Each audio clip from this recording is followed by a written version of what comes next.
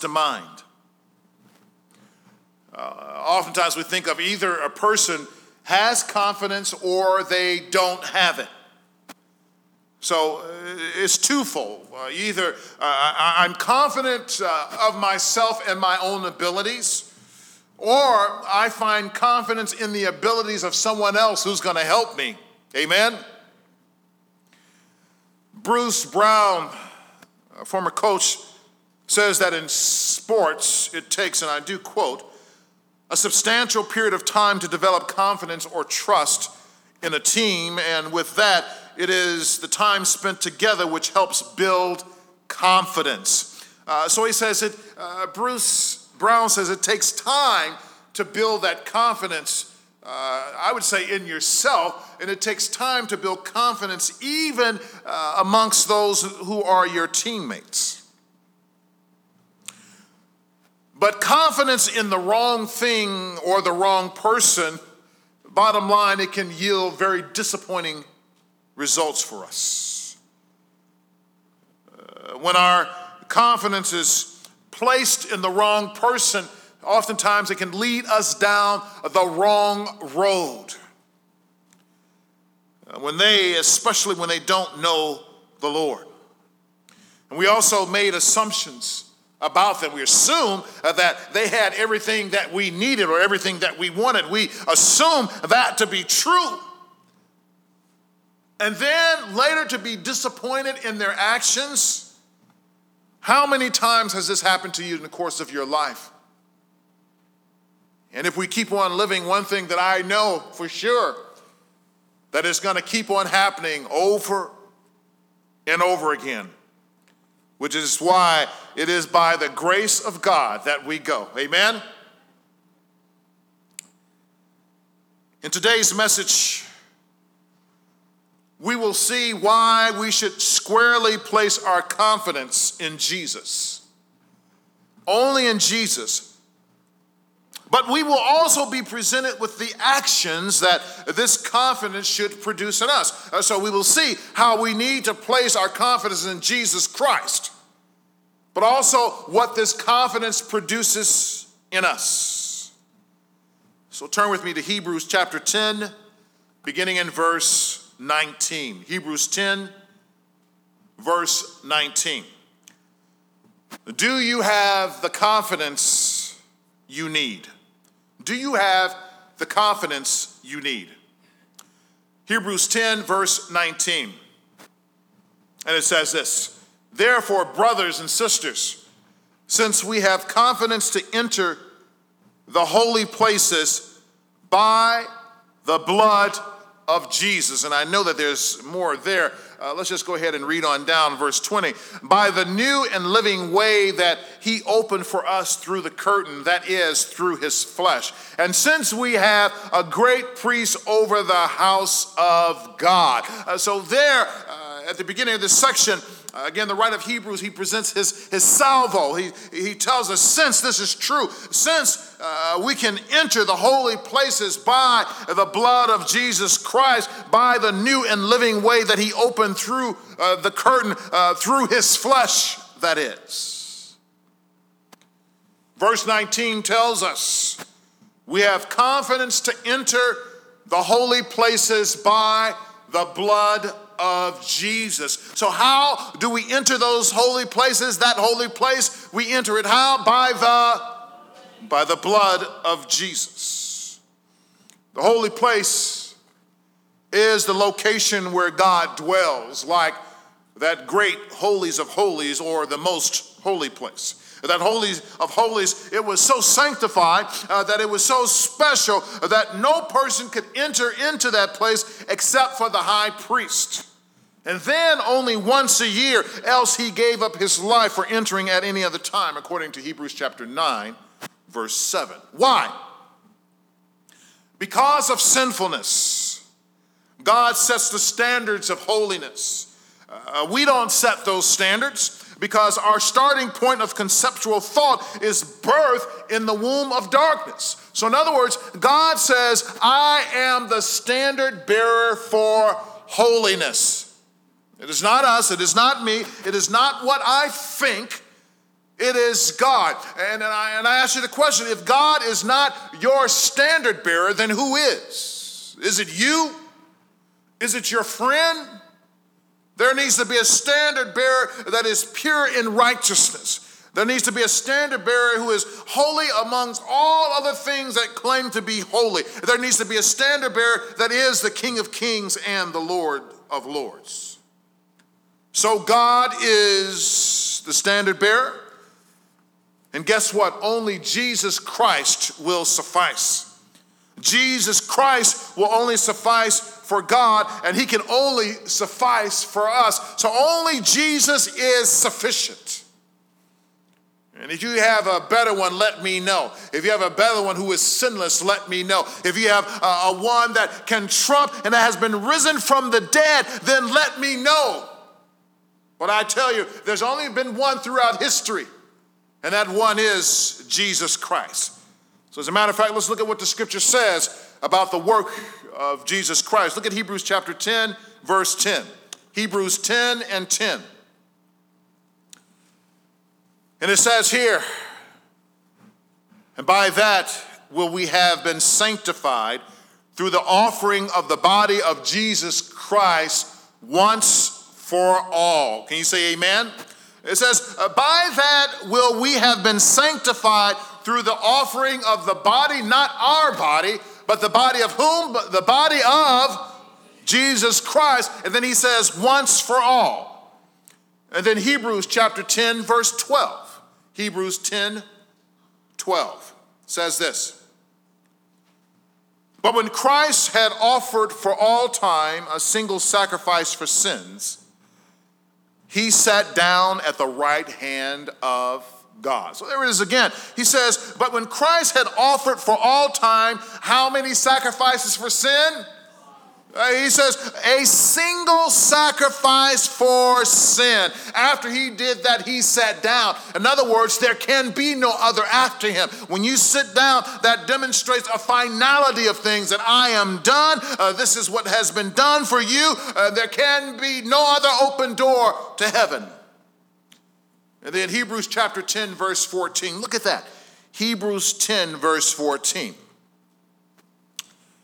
It says, for by a single offering he has perfected for all time those who are being sanctified. So here it is again, by a single offering. And then who is that single offering? It is Jesus Christ. All of this sacrificial work we have just heard about, who is this for? Is it for God? It's really for who? It's really for us. Jesus died for us. So why is this so problematic for some people? I was talking to a guy recently, within the last week as a matter of fact, and he was peddling this book about who the real Jesus was. And there was some kind of mystical something going on that some guy that had been, and I was familiar with the guy and some of the things that he had said about Jesus Christ, and they were really it was all over the place. In other words, he was not founded upon truth. So the person that was recommending the book, I remember asking him the question. I said, you're reading this book about who the real Jesus Christ is, and I know in that book that is not the real Jesus Christ, but I have one question for you. Have you read the Bible? And you know what his answer to me was? Well, no, not yet. So you mean to tell me that your first resource to go to find out who Jesus is to go to a resources that basically disowns who Jesus is? So what does that say about your willingness to know who Jesus is that you really don't want to know? So some people just don't want to believe that they are as bad as what Scripture says, right? The Scripture says that all have sinned and fall short of the glory of God. Does it not? All of us, you, me, everybody, have sinned and fall short of the glory of God. But it is true. Without Christ, there is no substance to our self-made holiness of an eternal life of acceptance of God after we leave this current plane of existence. That you can make up all you want about there is no Jesus, there is no this, there is no that, and why this, that, and the other. But one day God will call you into judgment and ask you, why did you not believe in my son? You had all the evidence in the world. Some again will say, well, if he would just show me one miracle that he's Jesus, but you will still not believe. Because some have seen. Remember all the people that Jesus showed the miracle to? You guys remember that? All the people that Jesus demonstrated his miracles, and some still didn't believe if he came back and gave a miracle. So what makes you think you're going to believe? Belief in Christ, it requires faith. Faith is the substance of the things hoped for, the evidence of things what? Not seen. So you're not going to see it. The bottom line is that what remains in us, our thoughts, what remains in us are thoughts outside of Christ that have been strung along with the thread of unrelenting doubt. That somehow we can't reason within ourselves, but God says in his word, come on, let us reason together. Sure, both you and I have heard people we know who pretend. Oh, you're great pretenders. They pretend as if they're not bothered by what Scripture says. They pretend as if they have the answers, but in the end, their future is in doubt because their faith is fractured. Their faith is fractured because it is built on the wrong foundation. 1 John chapter 3, verse 18. 1 John chapter 3, verse 18, and I'm reading now. It says here, little children, let us not love in word or talk, but in deed and in truth. By this we shall know that we are of the truth and reassure our heart before him. Verse 20, for whenever our heart condemns us, God is greater than our heart, and he knows everything. Beloved, if our heart does not condemn us, we have confidence before God. So the critical question before us is this today. Do you have a good standing before the King of Kings? Do you have a righteous standing before God? And you see, we must look at this again and again because we are, or the people we love and care about, are sometimes dismissive of this truth. The truth of needing to have a good standing before God. Now, if you happen to be in a position where your every waking day is lived in opposition to the truth of the Lord, then you lack the certainty of faith. And the reason that you lack the certainty of faith is due to sin. And is due to the one who does not want to see you come into salvation. Yet admittedly so, even people who truly love the Lord sometimes live in doubt. Don't they? Sometimes, if you have loved the Lord and you've been praying for years, sometimes there are moments in your life, if you were to tell the truth, amen, in which you sometimes doubt certain things. Sometimes, and it's rare, praise the Lord, when I'm preparing myself to preach, right before I walk up, I've shared this several times with you before, that sometimes there's a thought that comes across my mind, it comes across really hard, and all of a sudden and unexpectedly, it's not going to make a difference what you're saying. So don't even say it in the first place. But thank God that I can recognize the thumbprint of that. Nothing but the devil. So one thing that we know is that the devil does not want you to hear this, that he does not want you to grasp hold to the life that is found in God's word, the life that's found in Jesus Christ. But if you are in Christ, you have confidence. Sometimes these things must be told to us again and again because over time we begin to get weak, do we not? Over time, sometimes we just are weakened to the point that we wonder why. But I want you to know that if you are in Christ, you should walk in confidence. Hebrews tells us that we have confidence to enter the holy place there Hebrews 10:19. The holy place would be anywhere the Lord reside. Remember that? And those places he has sanctified, meaning that he was there. Remember that? But if your standing is in question, then God's word, like his word to the Ninevites, are burning in your heart. So if you question your confidence, then these are the things that burn in your heart. Look at Nahum. Here's a book for you, amen? Let's see how quickly you get to this book. The book of Nahum, chapter 1, verse 6. Some of you have been studying about the Ninevites and Iraq and Iran and all these other places. But look at the book of Nahum. And this is what happened to the Ninevites after Jonah had prophesied to them. This is the next book down the line. Nahum chapter 1, verse 6. Who can stand before his indignation? Who can endure the heat of his anger?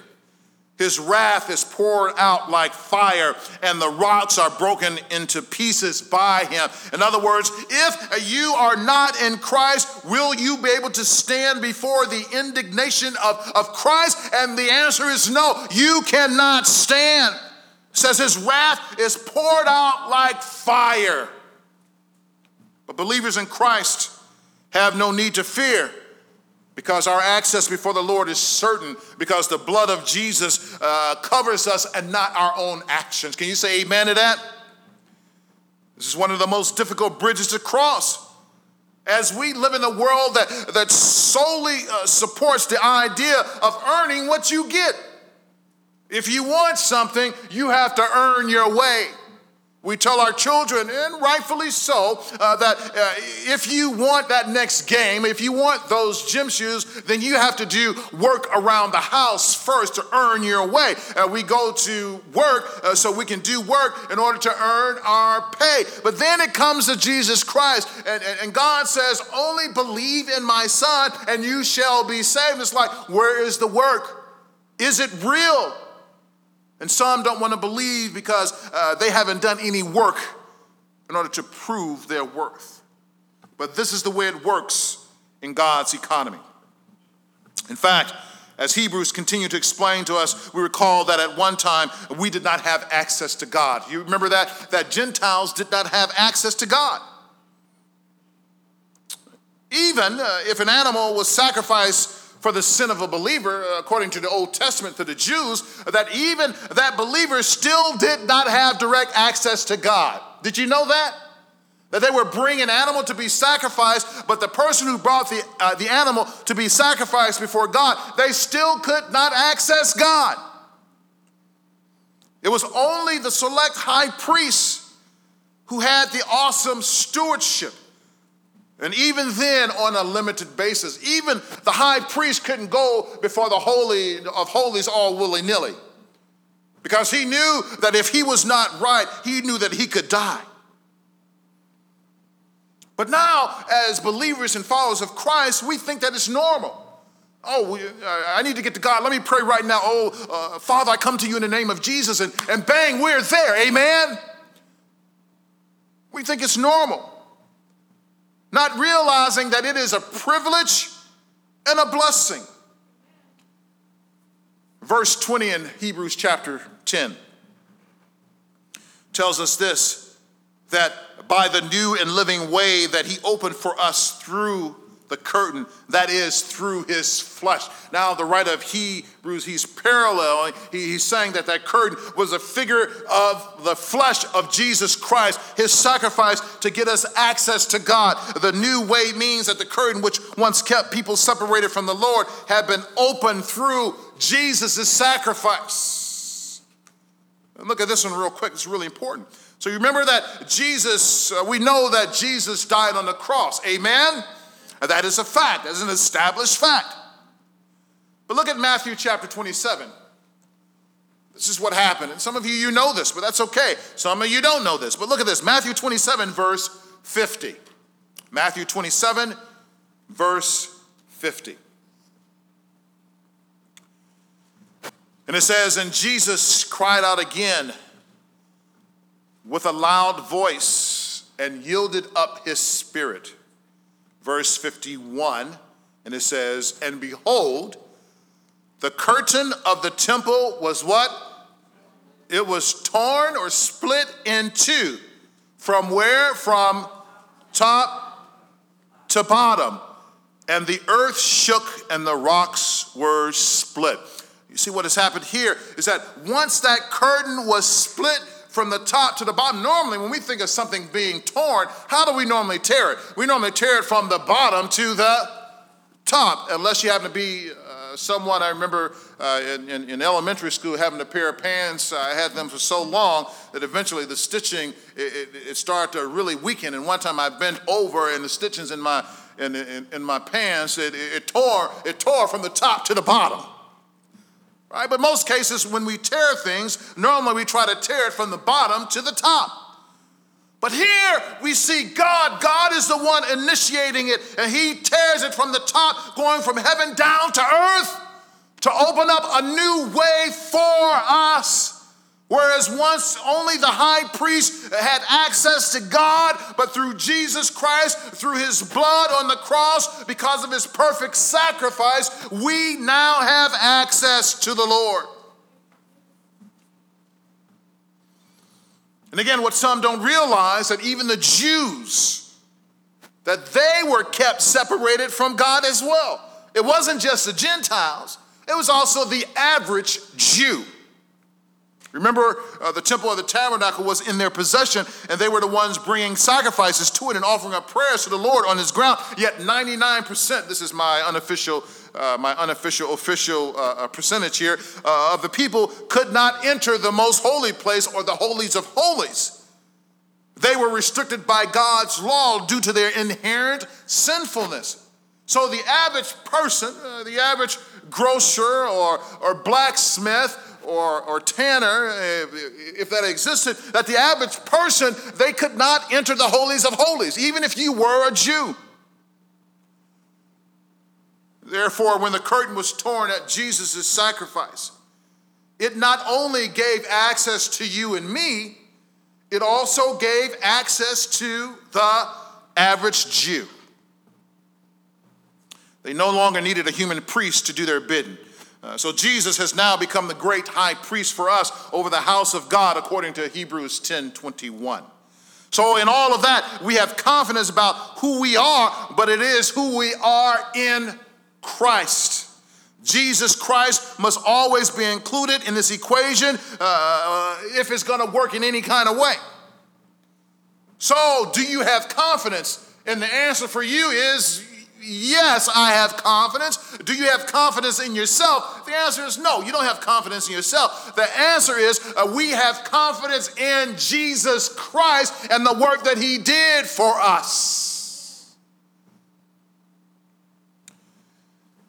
You see, we don't have confidence so that we can walk around, though, to say, I have confidence. No. We're supposed to do something with that confidence, though. If you have confidence, what are you going to do with it? There are actions that follow. What are those actions? Here they are. Action number one. So if you have the confidence in the Lord, the first thing that you need to do is draw near to God. Draw near to God. Hebrews 10:22. Draw near to God. He says here, let us draw near with a true heart and full assurance of faith, with our hearts sprinkled clean from an evil conscience and our bodies washed with pure water. Why must a believer be told to draw near to God after Jesus has already paved the way for us to draw near? Jesus has already made the way possible for us, so why should Scripture again tell us? Because the struggle is not over in our minds. Even though we have been saved by the grace of God in Christ Jesus, we still struggle with some issues, do we not? And you know the answer to that. And this is why, again, the Apostle John wrote in the book of 1 John, he says, if we confess our sins, that he is what? That he is faithful and just to what? Forgive us. So who is he writing this to, right? I always ask that question. Who was the Apostle John writing 1 John to? It was to the...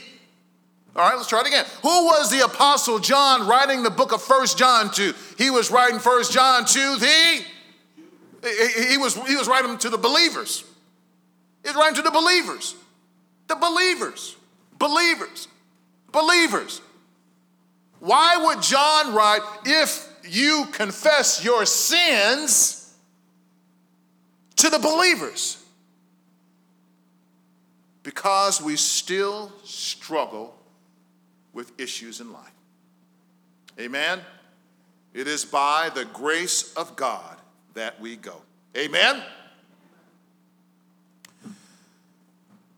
Before that curtain of the temple was ripped, and at a time when that curtain kept people separated from God, it was plainly obvious that you could not enter. We couldn't enter because people were not holy. We couldn't enter because our lives were chock full of sin. Yet even when the Old Testament sacrifice was brought forth, even when the Old Testament priests accepted that offering, then in turn sacrificed before the Lord, the people were still unable to draw near, to draw the closest to God. But under Christ, you realize we can draw very near our Lord.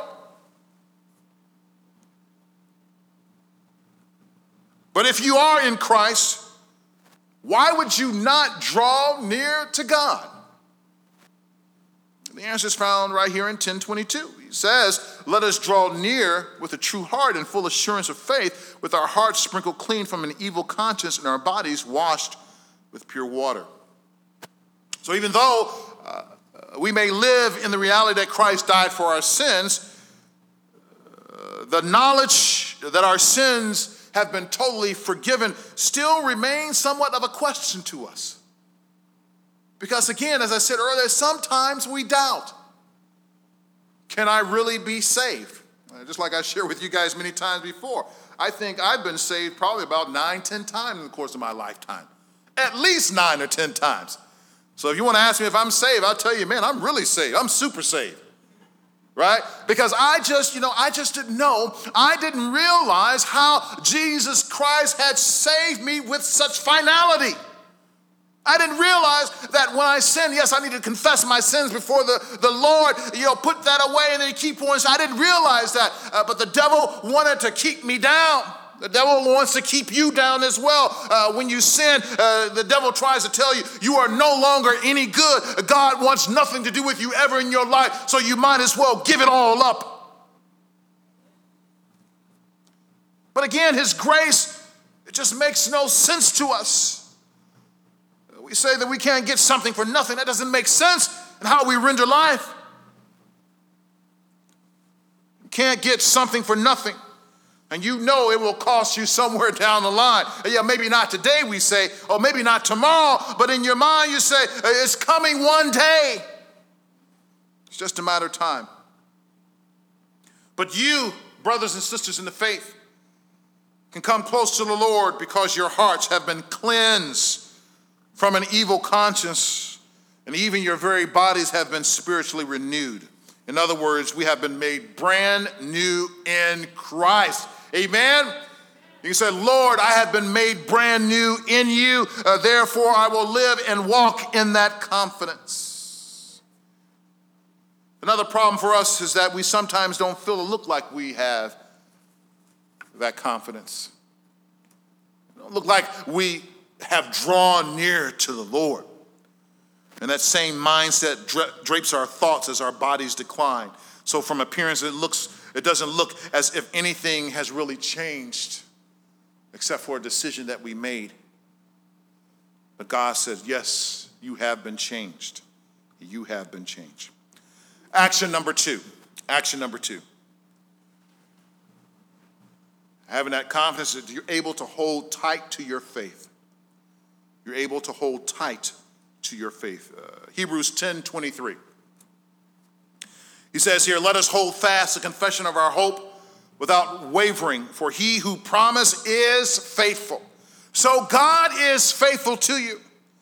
When you think of your faith, where does your faith focus on? What does your faith focus on? We've already talked about this, that it should be in Christ. Our belief in Jesus Christ, he is paramount. And if it is not in Christ, then how will we live? If we live right for Christ, God will ultimately reward us. But what causes us to waver? What causes us to fall short? And I tell you, brothers and sisters, speak life to yourself. No, this is not some mamby-pamby positive talk type of thing, but you're speaking life of God's word into your life. Don't waver, because the Lord is faithful in all way long. So hold fast your confession in Jesus Christ. Action 3. Encourage one another to love and do good works. Encourage one another to love and do good works. Hebrews 10, verse 24. And let us consider how to stir one another to love and good works, not neglecting to meet together, as is the habit of some, but encouraging one another, and all the more as you see the day drawing near. So, believers, we are to encourage one another. Amen? Can you say amen to that? And notice what the scripture says, that it is not just the work of the pastor or the preacher. And to that, I say amen. Because if it all depended upon me, probably 3/4 of y'all would probably never be encouraged. Amen? And then once I get around to you, then the other 3/4 say, well, what about me? And then once I get to you, then you'll say, what about me, right? But the scripture says that we are to encourage one another in the faith. That we are the arms, we are the legs, we are the heart of Jesus Christ in the church. Not just the one whose voice that you hear all the time, but you are the heart, the hands, the hug, the compassion, the mercy to those in the body of Christ. Amen. We should encourage one another in the body of Christ. Because it gets hard out here. It gets hard. And sometimes people feel alone. They feel all by themselves. Some stories, some stories that I hear and I've heard over time. Stories like certain people that they end up leaving Christianity and going to another faith. But do you know, for some people, that they leave Christianity, they go to another faith because they found in whatever organization that they went to that those people actually cared for them? So they didn't find care in the church, in whatever church they belonged to, but they found care in this other organization that disses Jesus Christ. So they figure that must be the truth, because if people are really loving each other like that, then that must be the true faith. But they're operating on a principle that's found in Scripture. The principles, they work. You think about it. Sometimes, you often hang out with those people who support you, who love you. Amen? And you try to be at arm's distance for all those folks that don't want anything to do with you. But those that support you and love you, you try to be around them. So we are to encourage one another also to do good things as well. In other words, we need to be careful that we don't only pay attention to the negative in the body of Christ. There's enough negativity in the world without us solely focusing on all the mess. So the challenge for us is understanding there are plenty of ways of putting into practice what God says in his word. Even when we see what seemingly to be negative things, how can we make this into a positive in the body of Christ? We can change a negative story and turn it for good to the glory of God. In fact, this is what the Lord has done. Look at Genesis chapter 50, verse 20. Genesis 50, verse 20. Going all the way back to the first book of the Bible.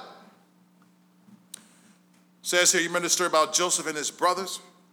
All that bad stuff they found themselves in. It says here, as for you, you meant evil against me, but God meant it for good, to bring it about that many people should be kept alive as they are today.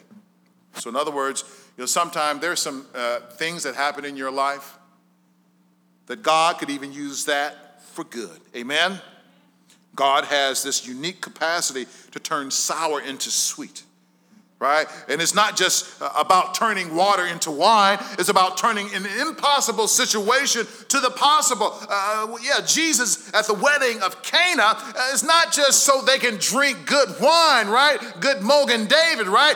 Good Seagram 7. It was not just about, it wasn't about that kind of stuff or whatever I don't drink, by the way. I mention those things because that's what I hear you talking about. Amen? right? What it was about, it was really about Jesus Christ being the God that makes possible those things that were impossible. So you may look at a negative situation, but try to figure out, how can we make good out of this? So Hebrews tell us, how can we encourage one another to do good things? God just doesn't want us to barely make it in life, brothers and sisters. He wants us to live life to the fullest, but live our life to the fullest in Christ. But the final key to this section on encouraging one another to love and doing good works is gathering together. Look at that last section, verse 25. Not neglecting to meet together as is the habit of some, but encouraging one another, and all the more as you see the day drawing near. In other words, we've been saying it for a long time that Jesus is going to soon bring this whole thing to an end. And I tell you that if Jesus is going to soon bring this thing to the end, I want to be in one place. I want to be around you, my brothers and sisters in the Lord. And hopefully my family will be there as well. Amen. Hopefully. I don't know about my salvation. Hopefully my wife will be there. Amen. Amen. I know about my salvation. Amen. Do you know about your salvation? Amen. Amen. Hey, I can only really speak for me. I don't know about you. So I hope, and you probably said the same, well, I don't know about you, Pastor, right? Right? I get that too, right? And I'll take that. I'll take that, Barb, as well. All right? But the bottom line is, as the day draws near in which Christ will return to this earth, I want to be in one place. I would like to be gathered around the saints. As much as I love the testimony that God gives me in secular society, if he had to come back, I don't want to be around them. I want to be around us, singing and praise. Can you imagine if Jesus coming back? If I had a choice between you, the believer, you, Brother Matthew, and an unbeliever who's just going to stand there and tell me, what you doing? I'd rather be around Brother Matthew. I said, Matthew, there's Jesus. He's coming back. He said, oh, man, let's just worship the Lord together. And I can see Matthew now. Well, Pastor, how are we going to do that? Well, you do. Either you follow suit or, maybe you're going to be here for a minute, right? But, hey, we just going to start praising the Lord. But I'd rather be around believers. So let us not neglect to meet together. Else, how can we encourage one another to love and do good works if we're not around one another? Let's pray.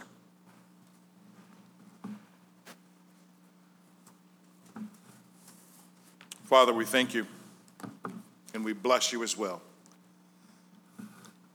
Lord God, your word is so strong. Lord God, you love us so much and you've done so much in our midst, Lord, that we can hardly believe it. Lord, there has been times in our life where we've been drugged down, we've been kicked, we've been pushed down. And the one thing that we know is that you love us and the church love us as well. Therefore, Father, we'll continue to have that confidence in you, but continue to believe you, Lord God, and all the things that you're doing in our life, Lord God. So we just continuously give you our heart, our mind, our worship, Lord God. Take us, mold us into the image of your Son, Lord. Accept our imperfection, but accept our perfection in Christ. So may your hand be upon these brothers and sisters of this place today. Have your way. Is there anyone in here that does not know Jesus Christ as Lord and Savior? Is there anyone in here that does not know Jesus Christ as Lord and Savior?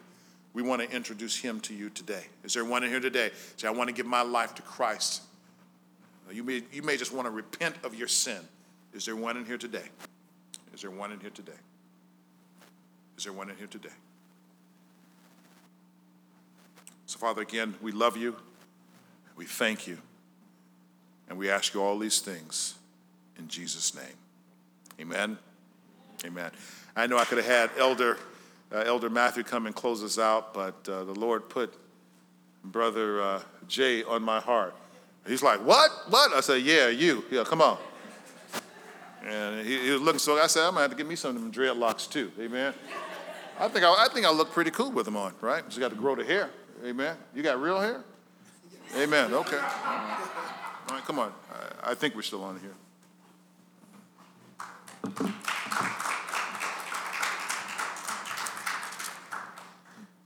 Ephesians 4:26. Be angry and do not sin. Do not let the sun go down on your anger, and give no opportunity to the devil. Let the thief no longer steal, but rather let him labor, doing honest work with his own hands, so that he may have something to share with anyone in need. Let no corrupting talk come out of your mouths, but only such as is good for building up, as fits the occasion, that it may give grace to those who hear. Amen. Church of Chicago, you are dismissed. Have a blessed week.